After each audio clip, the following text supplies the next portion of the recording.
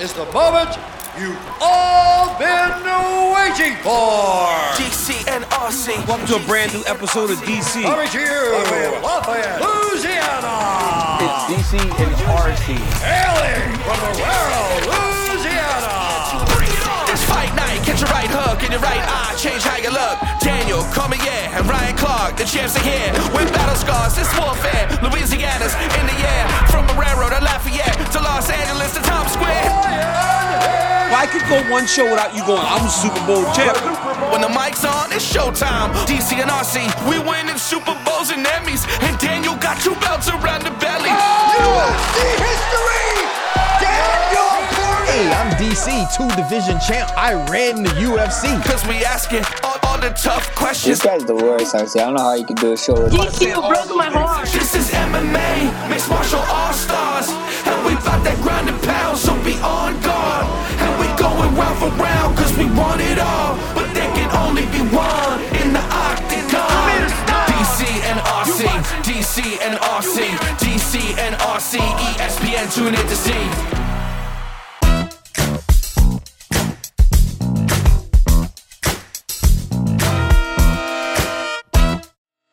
What's up, guys? Welcome to a brand new episode of DC and RC. I'm Daniel Cormier. That's my man, Ryan Clark. RC, I got to be honest, like, I know the words to the song now. The whole time I'm singing, DC and RC, DC and RC. I'm out here rapping now, dog. I love it. What's going on, my brother? Ain't nothing. DC, I was a little late today because we had some things to do, but this is how you show up and wait for the show to start, bro? What is that, DC? Is that like a big roll of furry toilet paper that you had on you? What's going on? RC, so this morning I went to play golf, and it was raining and it was cold, and like, hey, RC, I'm just a nice little tender, gentle giant, you know, so I got this little blanket that I put over my body when I'm cold, you know, so I was waiting for you, taking my time. It was cold. Hey, RC, I played golf with 2 black golf pros from New Orleans, and you and I both know, nobody playing golf, especially brothers down in Louisiana. It was crazy. I could not believe it, bro. I could not believe it. Today on the show, guys, we are going to... The thing is this, though. Sorry, hold on, wait, RC, DC. The thing is this, though. Like, golf has become such a huge sport, bro. No matter where I go, I'm always asked by businessmen, by other athletes, do you golf? And I don't. I got to find some time to learn, DC, so at least I can be where the business happens. And so it could be like those 2 golf pros from New Orleans and then me and you from Lafayette in the West Bank. Yeah, hey, RC, listen, business happens on the golf course, but I'm going to teach you how to play golf, because if you're going to be playing, you got to at least be as horrible as I am. Guys, coming up on the show, we're going to recap UFC 296, and RC and I are going to hand out some awards. And as always, we tap in or we tap out. RC, last weekend, Leon Edwards and Colby Covington finally fought. But as the week went on, it got more and more nasty. Before we get into all the drama surrounding the fight, what did you make of Leon's performance? And what did you make of Colby's performance? Because honestly, that was real unexpected. Yeah, I think Leon's performance was expected for me. We know what sort of striker Leon is. We know how great of a counter striker Leon is. And he doesn't put himself in harm's way. And when you have the sort of streak that he has, that's kind of part of it. And normally what happens with these sorts of strikers is their opponent puts them in position where they have to fight, right? Where they have to mix it up. And I don't feel like Colby Covington ever did that. All I heard before the fight from you, Joe Rogan, and John Anik was the fact that Colby Covington was going to use his cardio. Colby Covington was going to use his wrestling. None of those things actually took place inside the octagon. And what was even more strange about that to me, from Leon's perspective, was that he invited the grappling. He invited the wrestling when that's not something we've seen from him. Maybe he felt like over the last 2 fights with Kamaru, he'd shown improvement. But if we're really going to get to the gist of what that fight was, let's call it what it was, DC. It was boring. You know, It was boring because it played exactly to the way Leon Edwards prefers a fight to be. He is a guy that is so clean that if he can pick you apart, he's going to pick you apart. You don't win 11 fights in a row by taking just unnecessary risk. And when you're as talented as Leon Edwards is, and you have an ability to control people in the way that he can, why would you do that? Why do you put yourself, because dude, for a long time, RC, he could not avoid the bad because he would beat guys up. Nate Diaz, for that matter. He got hit one time, and people talked about Nate Diaz more than Leon Edwards when he pitched the shutout. So he's in there, and he's doing his thing, and there's no reason for Rocky to take any unnecessary chances. I thought he fought a wonderful fight. I only thought that he could have pressed the gas down a little more to try to get the finish because it really did not feel like Colby was going to give him anything that was going to really put him in any danger. He wasn't DC, committing to any of his punches. Go ahead. My question for you is, you said he should have put his foot, or he could have put his foot on the gas a little more. As a fighter, as a champion, how much do you feel a champ is required to put his foot on the gas and attempt to get the knockout or attempt to get the finish? Or are you kind of saying that because of the bad blood between Colby and Leon? There's two different reasons. One, the bad blood. Those guys wanted to fight each other so bad that even at the weigh-ins, you got to separate them. And you got to really separate them because Leon and his team wants to kill Colby. Also because of this. I'm a friend of Leon Edwards. I've trained with him. I've known him for a really long time. I know that he needs impressive performances to reach the level that he deserves to be at in terms of pay-per-view sales and everything else. He's one of those guys that, for as special as he is inside the octagon, for as good as he is inside the octagon, people still aren't drawn to him like they should be. Leon Edwards is a guy that's won now unbeaten in 12 fights. He's the welterweight champion. He has done away now with the past decade or so of the welterweight division. The generation before him of great welterweights, he has now beaten. Beat Kamaru Usman. He beat Nate Diaz. He beat Colby Covington. He beat everybody from that past generation of welterweights. And he still isn't held in as high regard as I feel he should be. And I think if he would have put Colby away, he would have gotten more of the respect that I feel like he so rightfully deserves. But this guy, after all the bad luck, I could see why he would say, you know what, man, this was in the bag. I'm going to just kind of take it to the end and get my hand raised. And that's exactly what he did. You know, like that's the job, right? The job of the champion is to, once the fight is over, to hear and still, right? So when you come into the octagon or when you're making that walk, it's to leave the same way that you came. And when you're not getting pressed the way Colby wasn't pressing Leon, when you're not getting put in danger by the activity of the contender, I don't really necessarily feel it's on you to fight any way that's not you. Now, if you're one of those dudes that continues to press forward, if you are a Daniel Cormier that is about pressure, if you're a Daniel Cormier that wants to get his hands on you, that wants to be tight and wants to fight, whether it's from the clinch or fight from the box, then that's what you're going to be every single fight.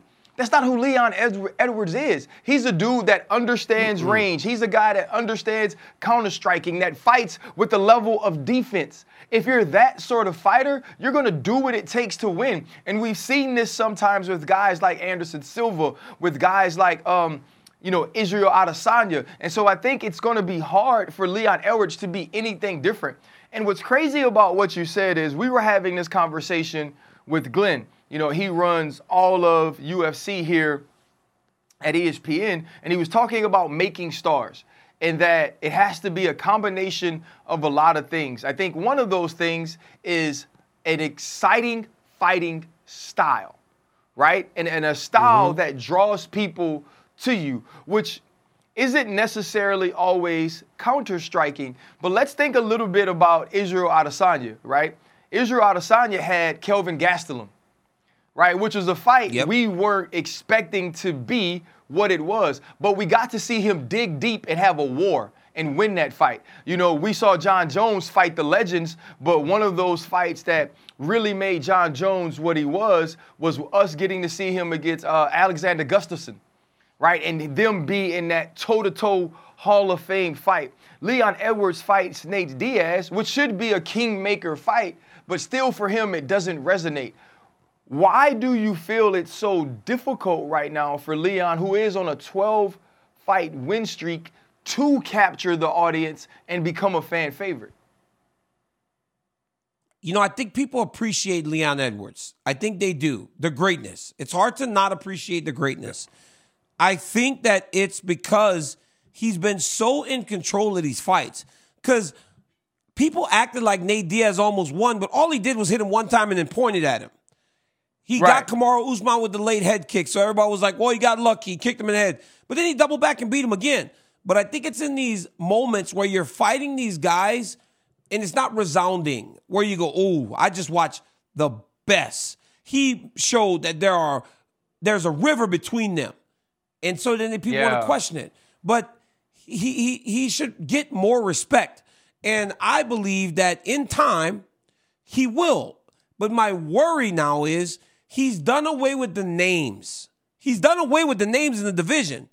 And unless people hold him in high regard right now, the Shavkat Rakhmonovs, the Bilal Muhammads, those guys don't have the name value of Usman, Covington, Diaz to really elevate him. So when you fight these guys, you have to take something from them.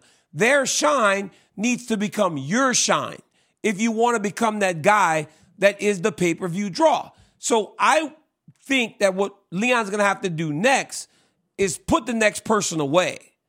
Put the next person away and do it in a fashion that there is no more questions, that you know you have to watch a Leon Edwards fight. You know what I love, though, RC, about Leon Edwards? Hey, dude is different, RC. Dude is different. When he hits that curtain, cat starts to smile every time. I don't remember a time when I would hit that curtain where I would start smiling like, yo, I'm in my element and somebody's about to get it. I start running because I didn't want to think about it. Leon Edwards is strolling, bro. He is strolling to the octagon, and that brother's like smiling. Like, I'm like, whoa, this dude is different, bro. He's very different. And I said it on his walk. I said, yo, Leon Edwards not a dude to be played with. And I think that interaction with Colby Covington made him so mad because he felt so disrespected by George Masvidal that he said, I'm never doing that again. But RC, it was a call from George St. Pierre or a text from George St. Pierre that centered him to not allow for emotion to dictate the way that he fights. And look at what he did to Covington in the fight on Saturday night. Yeah, you know, for you, DC, you said he had to put the next dude out. Let's talk about the next dude. It would seem that guys like Shavkat and guys like Bilal would be the next up, right? That they should get the opportunity to fight for the welterweight championship. But Leon said he didn't feel like Bilal should be next up. And we've heard a lot from these 170-pounders, especially now that Israel Adesanya is no longer the middleweight champion, about moving up and taking their shot at Sean Strickland. What do you think? Two questions. Answer them both. What do you think should be next for Leon Edwards? And what do you think will be next if those two things are different? You know what's crazy, man? I like Bilal Muhammad a lot. I really like Bilal Muhammad. I think, without a shadow of a doubt, that Bilal Muhammad should be fighting for the belt next. He got to weigh in this weekend as the alternate fighter. He has not lost in a really long time. Him and Leon had a fight that got stopped because of an eye poke. And, bro, Ryan, I don't know if you've ever seen it, but watch the footage of Leon on the bus after that. He was crying, dog. Because he poked him in the eye and he was like, I didn't want to do that. This was my chance to finally beat somebody and get a title fight. So much bad was going wrong for Rocky. I feel the same way about Bilal now, bro. Leon saying that Saturday and then Dana saying, I'm not ready to commit to this, should be so worrisome for him. He should have been watching that post-fight presser and hoping that the next thing that Dana said when asked who's next, he'd say, well, it's Bilal Muhammad. He wouldn't commit to that. Right. That, to me, is scary. That to me is very scary if your team Bilal Muhammad. So I think Bilal should be next, but I have no idea if he will be next. And that's very unfortunate because he has earned a chance to fight for the welterweight championship of the world. It seems to me like Leon Edwards wants the 185-pound champion to be next. And I can't say that that's not going to be the case because now you got Dricus du Plessis and Sean Strickland fighting in line with Leon Edwards to where after the fight in January, after Leon just fought this month, they're all back in line to like be matched up in the second quarter of the year. You know, it's really gotten wild to me, these sort of super fight double champion setups. Like this was a rare thing when you just think about a few years ago. You know, that's why it was amazing to see you accomplish this feat. It was amazing to see Conor McGregor accomplish this feat. It's why, you know, guys like Henry Cejudo are thought of in such high regard because you just weren't getting these opportunities. And now all of a sudden Leon Edwards is saying, I want Sean Strickland. And it seems that if it's something that is being talked about, Islam Makhachev also weighed in on whether or not Leon Edwards should have him up next. He said Leon Edwards has to be next. Edwards Covington was bull, you know what, man. You have to change the champion. And so it sounds like Islam's basically saying a little bit of what you're saying, DC, in this. Shavkat is not a superstar, an extremely good fighter, an undefeated fighter that dispensed with Wonderboy Thompson in a way we've never seen him dispense before. But he's not a name that is ringing amongst the fans. Same thing with Bilal Muhammad. Now, if you're talking about Leon Edwards, you want to make a name, you want to show people that you're the real deal, you want to gain fans, that's the dude to fight. The problem is it's a terrible matchup for Leon Edwards. When you hear Islam saying it's time for a change at 170, should this be something that Dana and the matchmakers actually look into? I think Islam should defend his championship in his weight class. I mean, there is a queue of guys lined up because now you got Gaethje, you got Oliveira, you got Arman Tsarukyan. You got so many real quality challengers at that weight class that I believe that his next business should be at 155. And this is me talking as a friend of Islam Makhachev. But I do believe that the next double champ attempt will come between 55 champ to 70 and 70 champ to 85. And I'll tell you why. Because when a guy like Islam looks at Leon Edwards, he thinks to himself, I can implement my game plan well enough to where I can beat this dude and become the double champ. And the reason Leon Edwards is saying that is because he goes, well, Sean Strickland is a striker. I feel like my style is good enough to compete with him. Dude, everybody wasn't doing that when Izzy was the champion. They were unsure. They weren't doing that when Pereira was the champion. They were unsure. They weren't doing that when Usman was the champion. So when they look at these champs, they feel like there are some opportunities for them to get in there and beat them. So they're all kind of nipping at the bud. Interesting times. I do believe that in 2024, we will see someone make an attempt. There will be a champ versus champ fight. I just don't know what combination of those two weight classes is going to be at. But it's a very fun time. You know, we're kind of moving forward. I'm sorry. Okay, go ahead. Yeah, DC, just my real quick question. I know we got to get to Patty and Tony.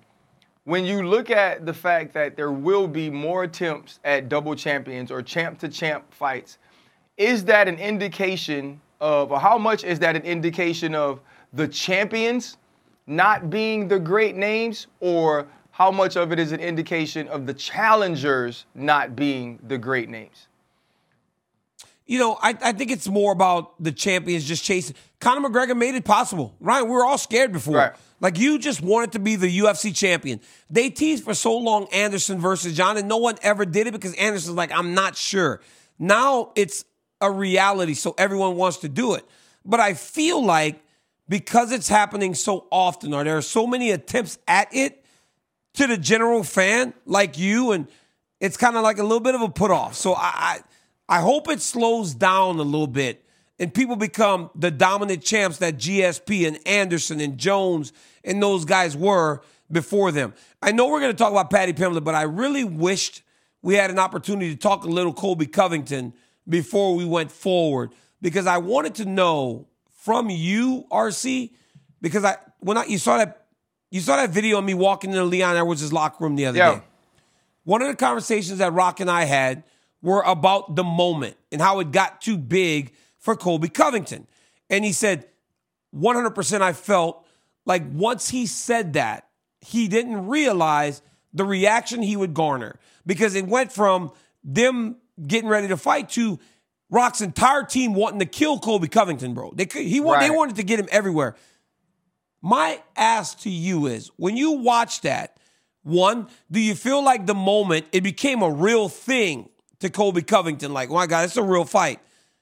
Was it too big? And secondly, does it put you off when a Colby Covington says what he said about Leon's dad, and then at the weigh-in says, I was in character? Or Conor McGregor says the things that he said about Khabib's dad, and then in the octagon he says it was just business. How much of a put-off is that to a guy like you that's watching from the outside? It's a large put-off to me for this reason.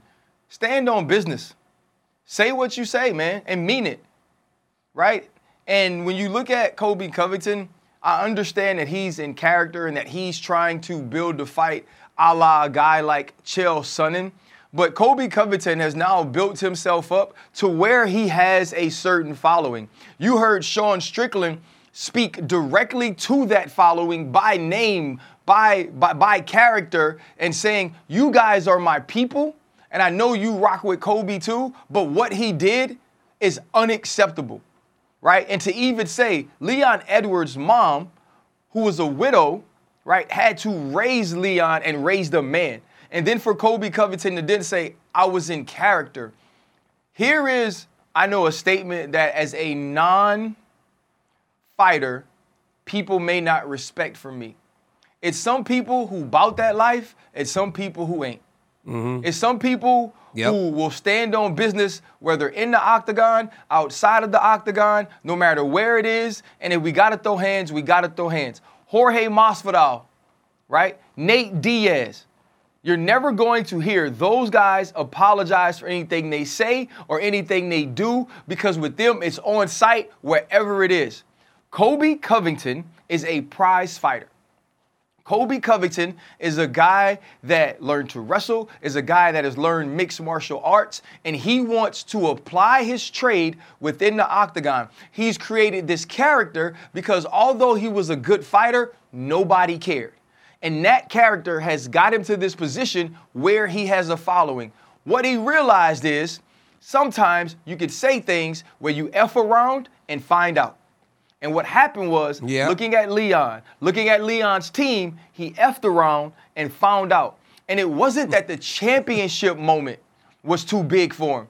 It was that this has now turned from what I thought was fighting for a championship to us fighting because we have real beef. And it doesn't seem that Colby truly ever wants to have real beef. Yeah, it was like when, like they used to say, when keeping it real goes wrong. Because Colby kind of paused before he said it. He paused before he said it, so it was like, am I really going to say this? And he did, unfortunately, and he didn't show up on Saturday night to back up the words. But yeah, I had a great conversation with the champion. Two other guys that fought Saturday was Paddy Pimblett and Tony Ferguson. Ryan, Tony Ferguson would seem to be done. Like, call it what it is.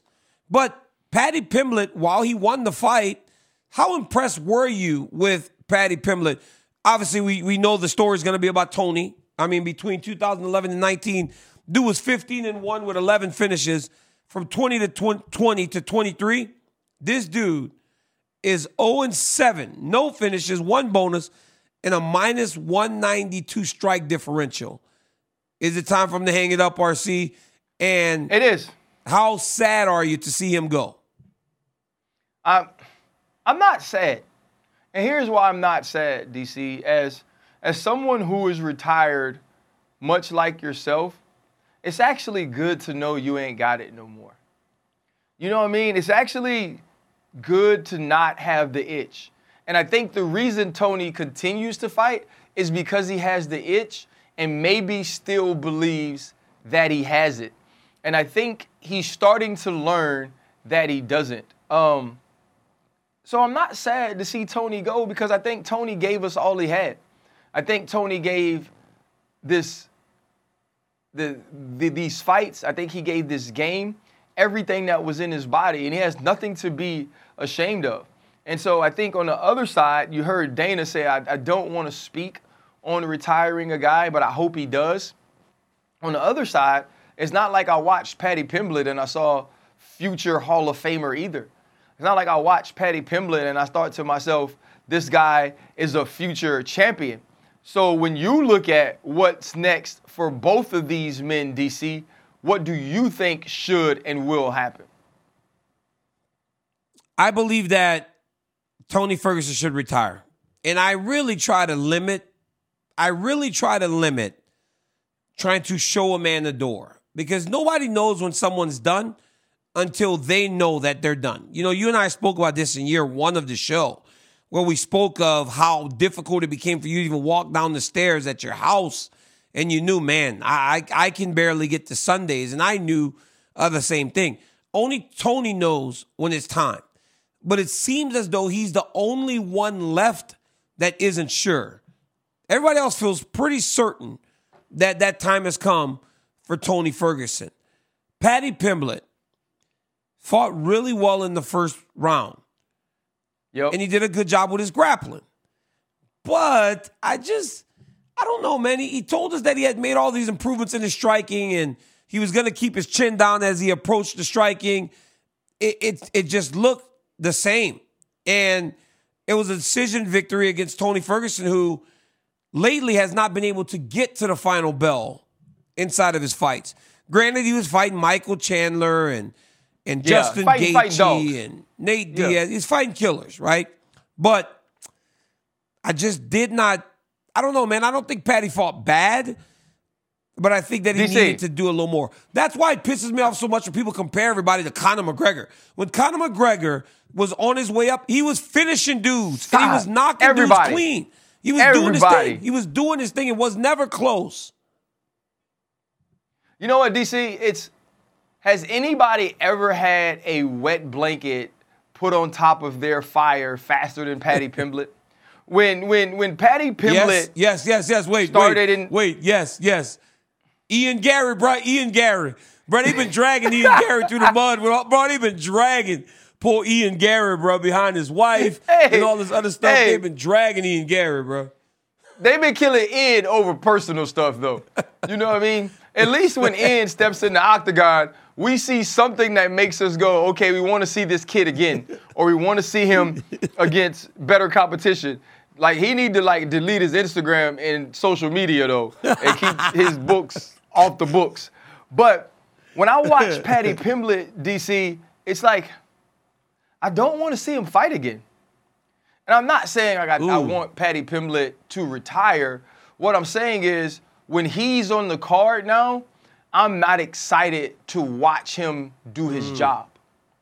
I'm more so watching to see if his chin continues to stay high, if his defense continues to stay open, who's going to tap that chin? And so I think he's now in a position that's going to be very hard, because it was like that Meatball Molly, Paddy Pimblett craze that was sweeping the UFC is now dead as a doorknob. And so for him, figuring out what's next is very important, because he has to find a way to tap into what he had when he started fighting in the UFC. But for sure, this was nowhere near a bonus fight for either of these guys, and it dang sure wasn't fight of the year. Speaking of, DC, I do want to know what your fight of the year fight of the year is. So let's give out some awards. Yep. I like that. I love this. All right, guys. So for fight of the year, RC and I go back to UFC 283, Jamal Hill versus Glover Teixeira in Brazil. UFC 284, RC, Makhachev versus Volkanovski 1, or UFC 290, Brandon Moreno versus Alexandre Pantoja number 2. And with that, RC, who are you giving the award to? I'm going with Glover Teixeira, Jamal Hill. Now, I do believe Pantoja Moreno was a close second. What I loved about the Jamal Hill-Glover Teixeira fight is I've never seen someone be as accurate and violent as Jamal Hill was in his striking in that fight, and somebody be as dang tough as Glover Teixeira was. And there's always that video that you see of Jamal Hill getting the water poured over his head and the blood just dripping. That was a man's fight to me. That was a great fight. I love that fight. I was there in Brazil. But for me, bro, I got to go Pantoja versus Moreno, too. That fight had everything. And over, the flyweights deliver. You had the great champion in Brandon Moreno, who had just done away with Davis and Figueiredo. He gets Pantoja. Pantoja goes after him from start to finish. And every time these two were close, it seemed like Pantoja was winning. But the moment Moreno got to space, he was the one doing the damage. And I'll never forget the post-fight interview. Knowing how this guy was motivated to prove his father wrong. Dad, do you love me now? Dad, do you love me now? Talk about some heavy stuff from Alexandre Pantoja. All right, RC, it's time for our knockout of the year. First, your boy Izzy Adesanya. My dog. Get to Miami, Florida, UFC 287. Starches Alex Pereira and then shoots the arrows into his limp body. Max Holloway knocked out the Korean Zombie in the Zombie's retirement fight. Or late entry, Josh Emmett last week knocking out Bryce Mitchell. Listen, those other two moments are bigger moments, DC. But I have never seen somebody get hit and fall and do what Bryce Mitchell did. That overhand right from Josh Emmett was absolutely starching. Bro, I'm sitting in the house with Jordan. Jordan was home this weekend, and Jordan says, like 20 seconds before, he's like, Josh gonna knock dude out. And sure enough, 20 seconds later, bro, he hits him, and then I hear John Anik and Joe Rogan and you saying he's convulsing on the mat. That was absolutely brutal, and he could not recover, DC. It was stunning, RC. And you know what, man? I had Max Holloway in the Korean Zombie, but I'm changing it to Emmett. And dude, he hit him so hard, RC, that normally that reaction is from a kick. When somebody gets kicked in the head and it's perfectly timed kick, they go down like that. Nobody gets punched like that and has that reaction. And RC, I'm so glad they cut the video there because he started convulsing, bro, and his feet were crossed. His body was shaking. The referee had to go and kind of touch him to slow him down and bring him back. It was an amazing knockout by Josh Emmett. All right, RC, submission of the year is the next of the DC and RC awards. First one, Alexa Grasso chokes out Valentina Shevchenko at UFC 283. Hey, Shavkat Rakhmonov choked out Jeff Neal at UFC 285 with a standing rear naked choke. Or John Jones submitted Cyril Gane at UFC 285 to become the heavyweight champion. Who's your award go to? I'm going with Alexa Grasso over Valentina Shevchenko. At this point, it seemed that Valentina Shevchenko was unbeatable, and Alexa Grasso was able to strike well enough that Valentina was trying to figure out other ways to win. And to know that she finished this fight with something she'd practiced in her training going up or leading up until the fight was one of the things that I loved the most because it was about preparation and then preparation meeting opportunity, DC, and she capitalized in that moment against one of the greatest women's fighters or mixed martial artists of all time. You know, for me, it's all about the moment, right? So I'll never forget the moment where Cyril Gane is looking up at John Jones like he saw a ghost have to get choked out that quickly. But for me, dude, it was crazy. Jones did an amazing job submitting him with a front choke. Mine, though, is Alexa Grasso still. Because as good as that moment was, and they're showing Jones and keep running it, but the visual of Valentina's face where the choke Yes, was, with the blood. being a completely Yeah. different color from the rest of her entire body was nuts to me. Her jawline was completely white from the squeeze of Alexa Grasso, and it's all about the moment. But yes, watching Jones get that choke, the way Cyril Gane looked at him looked like he was like, oh my God, I cannot believe that just happened to me. It was nuts. Bro, you know what was crazy? RC. You know what was crazy? Jordan is like a historian, right? My son. He loves like you and John Jones because that was when I would make him sit down and watch these fights and made him love.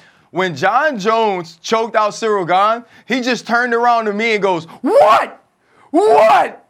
What?" Because it was so much talk about like what John would be at heavyweight. And we all saw Cyril Gane as this amazing talent.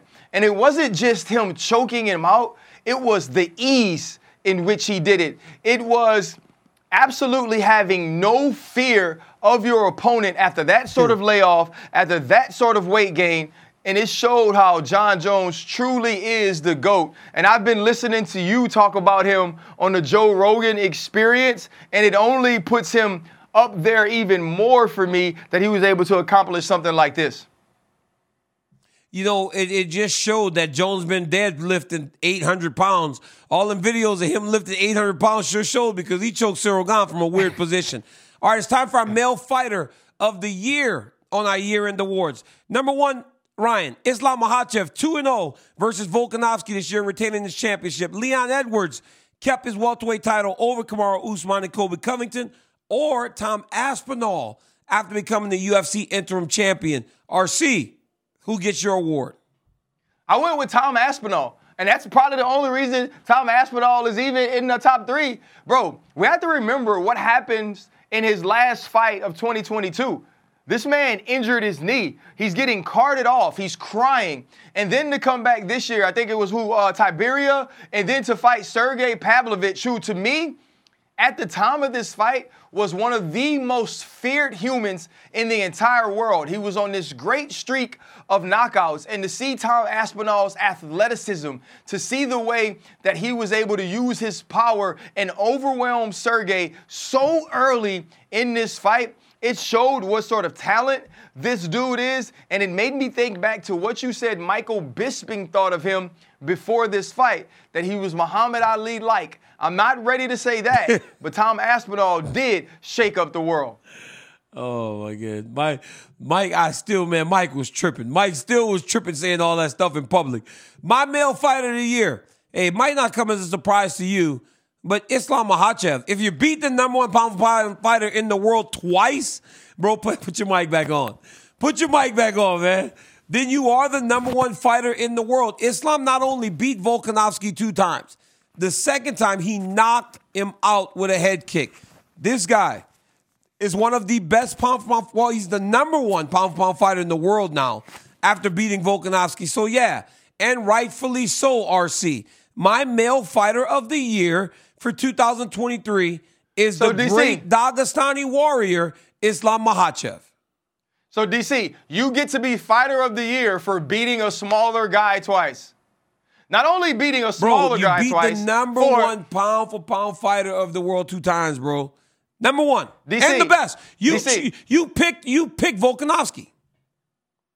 DC, the first time the fight goes 5 rounds, it ends with Islam Makhachev underneath Alexander Volkanovski being dominated. The second fight, Volk took on like 3 days' notice, and he was 748 pounds when he took the fight. The man had to cut 600 pounds to fight against Islam Makhachev, and he got kicked in the head because he was short. And we're going to, you know what?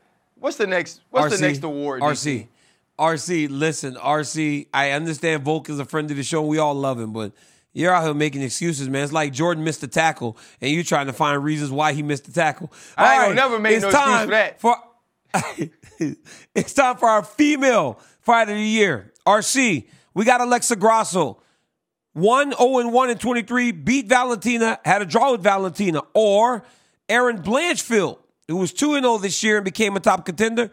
Or the GOAT, Amanda Nunes. While she only fought 1 time, she walked away as a double champion in the UFC? Who you got, RC?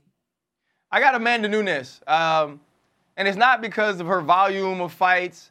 It's because of what the women's division looks like now without her. She was truly that dominant. When you look at the weight classes she was able to dominate, it's like Erin Blanchfield and then a bunch of people who Amanda Nunes has beaten. And for her to walk away the way that she did, for her to lay it down after a dominant performance off of what we learned this weekend is an absolute dog God. in Irina Aldana. That really shows who and what Amanda Nunes truly is. Yeah, that was a great one. Amanda Nunes beating Irina Aldana the way she did, nuts. Hey, so I picked Erin Blanchfield, but I kind of want to change my pick. So I'm doing two. I'm going to pick Erin Blanchfield and Zhang Weili because Zhang Weili actually defended her championship and landed more strikes than anyone in the history of a title fight. So my pick is Erin Blanchfield and Zhang Weili. This is what it is. I was uncertain. I didn't know what to do. So go to the next award. What are we doing next, Jake? No. Card. No, you have something to say. Enjoy all your favorite sports like never before at BetMGM. Sign up using code FIRSTTAKE and receive up to $1,500 back in bonus bets if you don't win your first bet. When you register with BetMGM, you'll get instant access to a variety of parlay selection features, live betting options, and the best daily promotions in the business.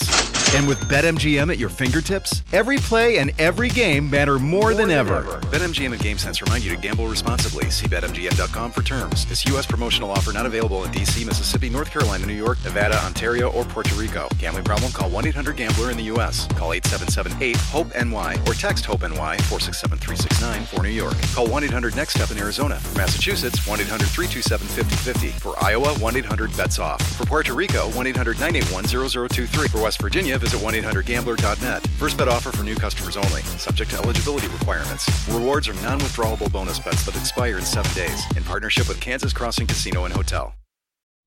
Robert Half research indicates 9 out of 10 hiring managers are having difficulty hiring. If you have open roles, chances are you're feeling this too. That's why you need Robert Half.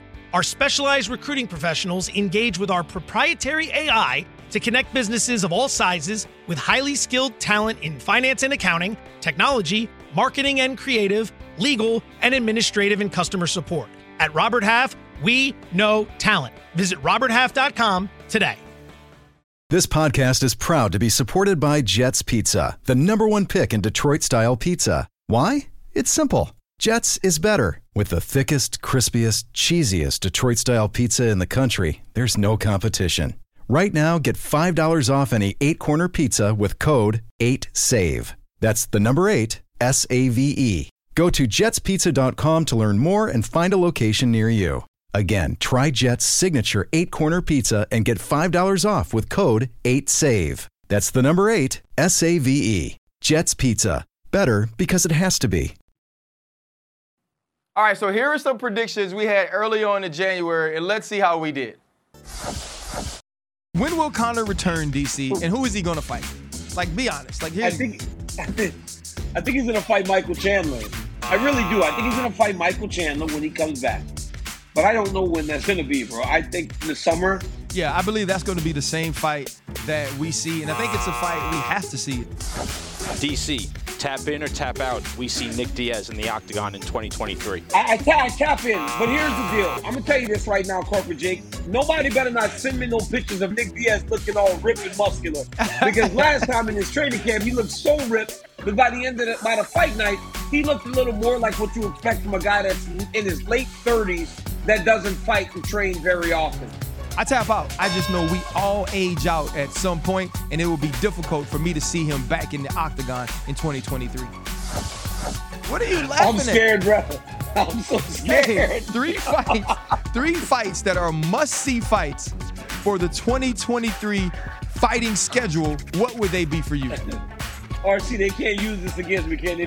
I'm so scared right now.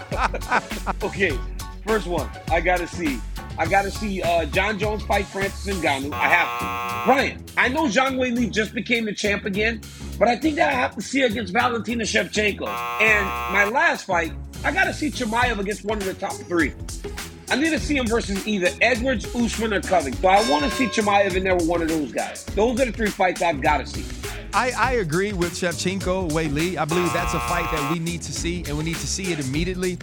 I picked Chandler and McGregor but just because the nature of what the fight can be, and I believe that brings out the best counter. And the fight I really want to see is Chito Vera, Sean O'Malley. To see these 2 dudes match and have an opportunity to settle that score forever, I think that would be huge for me.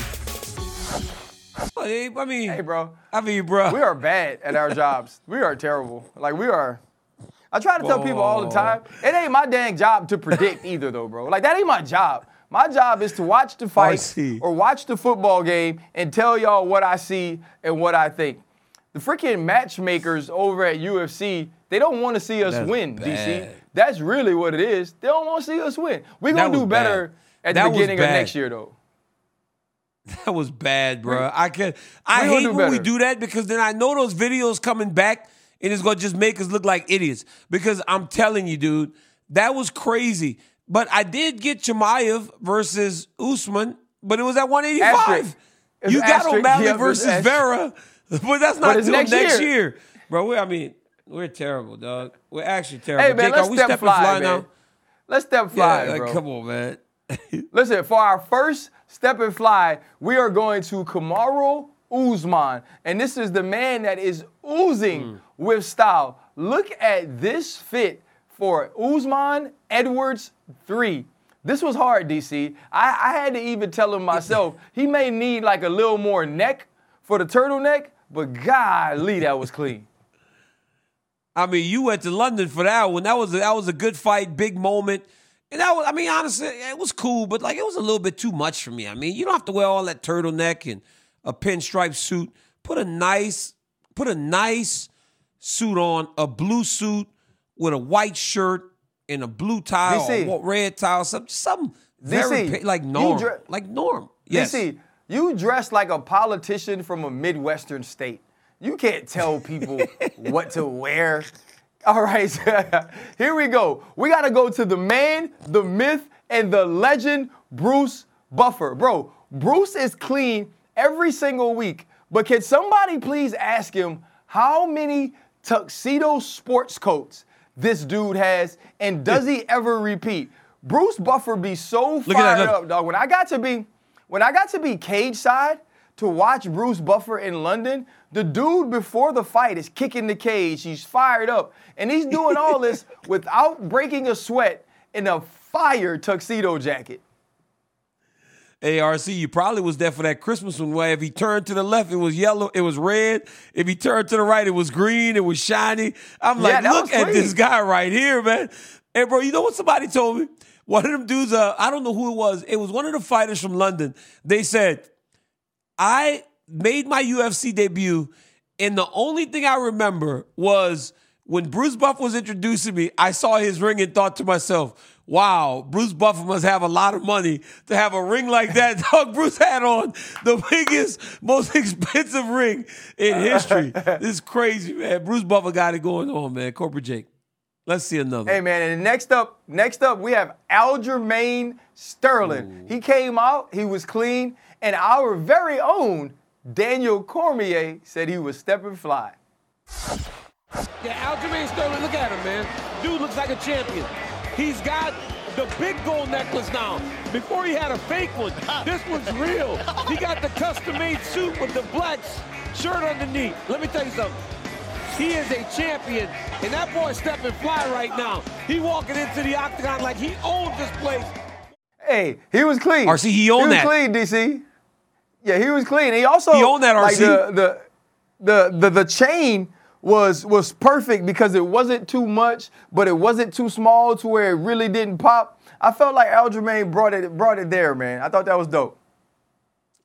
RC, he had like a fake necklace before, one of them big ones like Big Daddy Kane, and then he got a real one once he started making all that championship money, and then his suit was all custom. Let me tell you when you know it's a good suit, RC. When you got the suit on and you ain't got a belt, but it still just fit your body perfectly. I mean, you ain't got no belt on, but it still just fit your body perfect. Your pants don't move. Hey, you ain't got that's nothing. how your pants fit, huh, DC? Your pants fit like that under your belly, RC, right? RC, my pants be underneath my stomach. My pants be underneath my stomach, so it come right up against that little layer I got right there. But let me tell you somebody that do know how to dress a little bit. Let me do the best of RC because you know he Patti LaBelle and he's so extra. But this number 3, RC. Talk to me about this thing right here by you. It got 2 patterns. Hey, that's that signature. That's that signature Andre Julius, man. Like one side's like the window pane, and then the other side is solid with the solid pants. You see, I got the Kamaru Usman turtleneck sitting there in my living room, DC. That one was clean. Okay, I like that one. Good pick, DC. Yeah, that's clean. But that was a whole brown turtleneck. Look, number 2 right here. I always tell y'all that he loved to talk about he was a Super Bowl champion. You know, you want to know who he won with? The Pittsburgh Steelers. Look at his shirt. The same color of the Steelers. He might as well have a jersey on. DC, I rocked this for Halloween. I felt like I was walking back into the arena, baby. You see it? Pittsburgh Steelers, man. Like Wiz Khalifa said, man, black and yellow, black and yellow, black and yellow. Hey, here's number 1. Number 1, the suit is fire. But ladies and gentlemen, what he is holding is the thing he has told us 20 times that he has won over the course of 23. I've never said that. But I mean, look, this is him in Yonk with that nice suit, but it's the Emmy that he has told us about time and time again. What a suit, RC. Hey, DC, this is a special suit. I got a purple suit. It was actually LSU Tiger logos all in the inside of it. I'm going to be honest. I didn't think I was going to win the award, so I was like, I'm going to win the fashion show. I wasn't even tripping. I was like, I know this. Ain't nobody going to go there and outdress me. It happened that we won them both, man. Like, that was fun. That was fun. It was cool to dress up. I was also way overdressed because they had a lot of people that were in there looking like they were going to a high school homecoming. RC, that was that purple rain right there. That was that purple rain. I was like, okay, RC. And then when you won, hey, well, I'll be honest with you, when you won, I was like, oh, yes. He going to legitimize our show even more. I was like, they might even run one of our reruns on actual ESPN. And not just on ESPN, too. I was like, yo, we on now. Well, DC, you know, the one thing we know about you, bro, is that you enjoy Fight Week. Let's take a look at some of the best of Daniel Cormier Fight Week's UFC. I took Jamal's money. It was brand new. He had all that new money. It smelled real fresh. I took it. To the victor goes the spoils. Yeah, I want to feel you like as a middleweight. Let me see. Yeah, he's strong. Yeah! Oh my God! Stop! You're gonna hurt yourself. Just like this one. Okay. My man got it. You tell him I want 25. I'm not crazy. Okay, 25. That's it. At the moment. Hey, trust me. Hold on, stay like that. Oh! Dude, what did you do? I heard him swing on my head. Oh. This is not wrestling. This is fighting. This is not wrestling. But if you ever got me in a grounded pound situation, I would murder myself. 88 the other day. Nice. Ready for it. No, I don't know if you're ready. I am ready. Daniel! I jumped in, man. Hey, Big P, you forgot something. 4! Hey, that was 325 down the middle right there.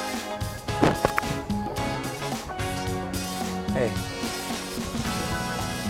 Throw it back. Work. Look at this. I mean, I'm gonna 3-putt again.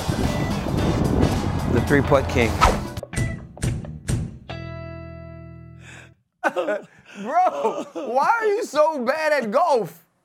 And who picked out your outfit? What is wrong with your socks? No, why do you even play? You were wasting your time. You could be doing something that's so much more fruitful for your life. And stop letting these people kick you and pick you up during the fight week. You can't fight no more, Daniel. Hey, bro. RC, I'm tired of people picking me up. I'm like, yo, I'm not Hasbulla, bro. Stop picking me up. Hey, bro, is that weird also? Is that weird that everybody just kind of carries Hasbulla? He's an adult man. That's very weird. I don't like it at all. But RC, you saw what I told Justin Gaethje, throw it back. He threw the golf ball, he picked it up and threw it back at me. Me and Justin Gaethje was at a golf course called Adios in Florida. They let you wear a T-shirt. We was cheating, man. We won all kind of money off these people over there. They let us just ride around and cheat. Man, it's time to tap in or tap out. Hey, you need to tap out on golf forever. Don't be like that, man. All right, guys, let's talk about some more awards. DC, was the most shocking moment of 2023 Sean Strickland defeating Izzy? Absolutely. That was absolutely my most shocking moment because even Sean Strickland in the lead up to that fight had doubts and questions of whether or not he could get it done. He not only got it done, he did it in dominant fashion. Unequivocally, yes, he is biggest upset. This dude running around Australia with a hat on like Indiana Jones or Crocodile Dundee, and the people started cheering him. It was unbelievable. Yeah, that's happened. It's the most shocking moment. I never thought in a million years he'd win versus Israel Adesanya. I definitely didn't think he'd outstrike him, which he did by a large margin. Now, what is not shocking is that he put hands on Dricus du Plessis this past weekend. And what I love about it is the fact that Sean Strickland showed that he was a gentleman. He didn't want to run over the kids. He didn't want the kids in the way. So he told, was it Pantoja's kids or Gilbert? It was Pantoja's kids, right? Or was it Burns' kids? That's Gilbert Burns' kids. He told Gilbert Burns' kids. He told them, get out of the way. I don't want you to be a part of it. Now, let's throw these hands. And DC, does this make Sean Strickland more attractive to UFC fans? You know what's crazy? You don't want to see that in the crowd, but people want to watch fights more when guys argue. Imagine how much more they want to fight this now that these two want to fight each other so bad that they do it inside the crowd at a UFC event. RC, we spoke about this earlier. There are people that want to be about that action and inside the octagon, and there are people that just want to fight you. Sean Strickland's one of those people that just want to fight you. So, I mean, I'm a little more interested in it. I'm ready. We got to stop seating these people right next to each other, and we got to stop putting these fighters in the same hotel. Because as we saw a couple weeks ago with Bobby Green and Arman Tsarukyan fighting each other the whole fight week, and now Sean Strickland and DDP, we got to be careful. Corporate Jake. All right, guys, this past year we saw the highly touted Bo Nickel show up in the UFC and dominate. RC, tap in or tap out, Bo Nickel was the best newcomer of 2023. Yeah, I tap in on that. I tap in on the fact that Bo Nickel, and bear with me, Bo Nickel has almost a LeBron-type feel. He's a guy that has an extreme high level of expectation, and at least in the fights he was given, he's shown you that he is everything he's been built or billed to be, and Bo Nickel is going to be a problem going forward. Ooh, you going to be in trouble for that one. You going to be in trouble for that one. You said it. I can't believe you said it, boy. You about to get it for that. He LeBron James now. So Bo Nickel is LeBron James now. Oh, my God. Yes. Corporate Jake. I don't even know what to say to this dude. Look at Bo Nickel before the UFC contract. He's the chosen one. You know it. I know it. Bo Nickel was on here when he was still fighting on the Contender, DC. Hush up. Answer the question. You're right. You actually right. Yeah. While he was on the show, he hadn't even made his debut. And then he was on the pay-per-view right away. Bo Nickel might be LeBron James. Yes, I do believe he's the best debut guy in RC. Wow, 2 fights, 2 pay-per-views, and on the DC and RC show. Huh. Interesting. Corporate J? Last one. We know the UFC has a ton of great divisions with a ton of great champions. But DC, tap in or tap out that the UFC's lightweight division ends 2023 as the best weight class. You know what's the worst thing about this whole question is earlier in the year I was saying it was the bantamweights. I thought it was bantamweight. I thought bantamweight had finally passed lightweights, but no. It's lightweight again. I mean, because of how good Justin Gaethje looks and how good Arman Tsarukyan looks and how good Mateusz Gamrot looks. And then we still got Michael Chandler and Charles Oliveira and Islam Makhachev. It's still lightweight, man. And it doesn't seem like it's not going to be lightweight for a long time. Yeah, I think the lightweight is not only the best class, it's the most exciting class. You know, you get some of those fights as well when you look at what you're getting from the flyweight division, I think it is. Am I right? Weber Pantoja and Brandon Moreno.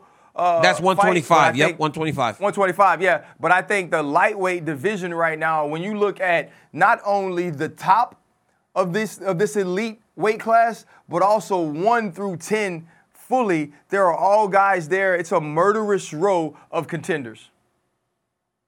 RC, that is a great division, also 125, but it's the lightweights right now. This year has been one of the most amazing years in the UFC's history.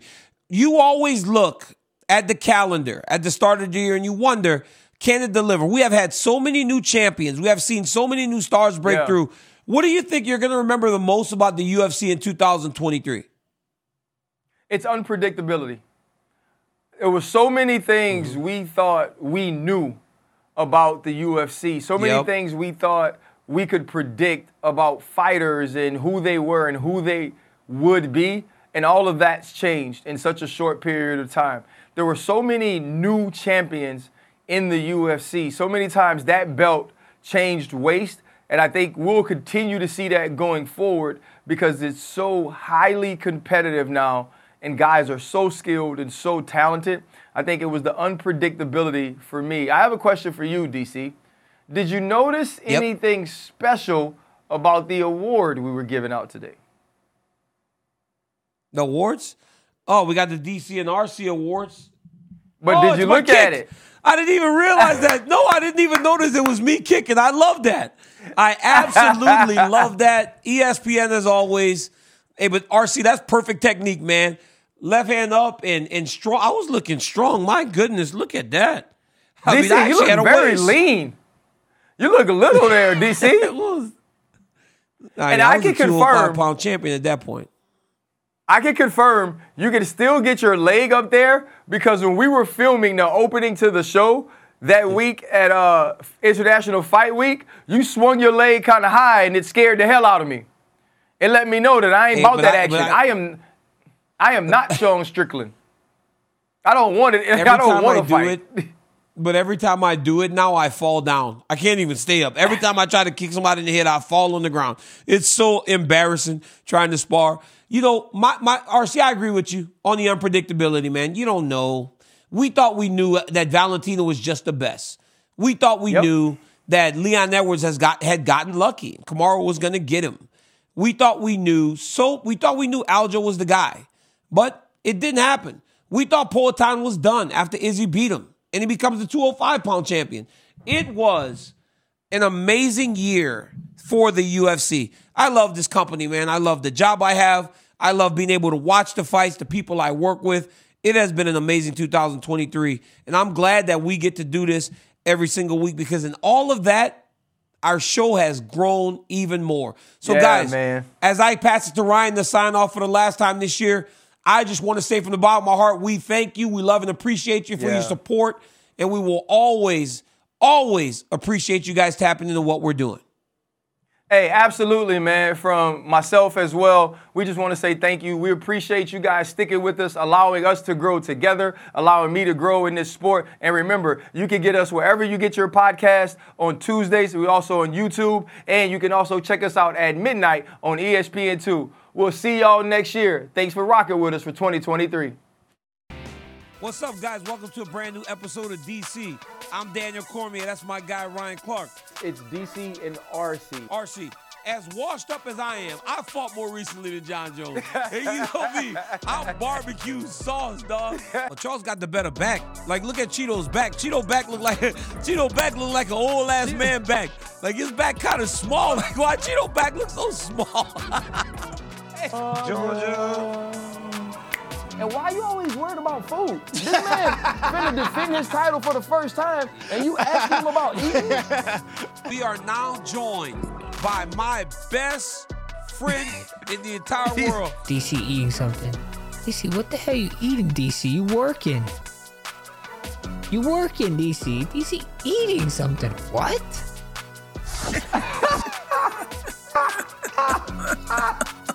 Hey, look, another guy that's fighting this weekend. Look at this guy. Sit down on my lap. Doridio. These guys. Doridio. Now, what is Russell Westbrook? I mean, I'm sorry. What is Gilbert Burns? Don't do that. What is Gilbert Burns Don't do that. Gonna do? Don't do that. What? Dog. Bro, you ain't got no neck. Yeah, like how do you rear naked choke a person with zero esophagus? This is DC. I am RC. I want you to meet my son, JC Jordan Clark. Excuse me. Guys, guy that has 12 bonuses in 12 UFC appearances got me sitting in my pants. I'm squirming. It's like I'm a woman that Magic Mike XXL. I'm dancing, sitting in my chair. I can't sit still. Your MMA knowledge compared to last few times. I mean, do you even need DC at this point? It's like a new guy comes to class and he like sits right next to the teacher. It's just MC now? Is it just MC? I mean, what did he do? He just canceled the show? And he wants to prove how good he is. Now, Dana sent me his Jake, he can't win. Wait a minute. He does in other movies. The best one he got, dog. RC, that's not fly? No, Come that's on. not it, bro. RC. The other ones were cold. on. I'm with you on all the other ones. Okay. This one you tried too hard. Oh, but I'll tell you one thing. I was like, Otherbody's I think he's pretty funny, but damn, you were laughing pretty hard at some of these terrible guys. That's hilarious, bro. You know what? I think Islam should fight Conor. Guys, every Tuesday, me and Ryan Clark are on our ESPN YouTube channel, wherever you get your podcasts, and at 12 midnight on ESPN2 for Ryan Clark, Jordan Clark, and Kamaru Usman. I'm Daniel Cormier. Thank y'all so much. You guys joining us. Thank you for joining us for DC and RC. Robert Half research indicates 9 out of 10 hiring managers are having difficulty hiring. If you have open roles, chances are you're feeling this too. That's why you need Robert Half.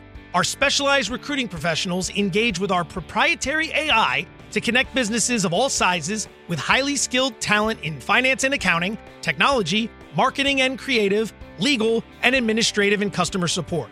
At Robert Half, we know talent. Visit roberthalf.com today.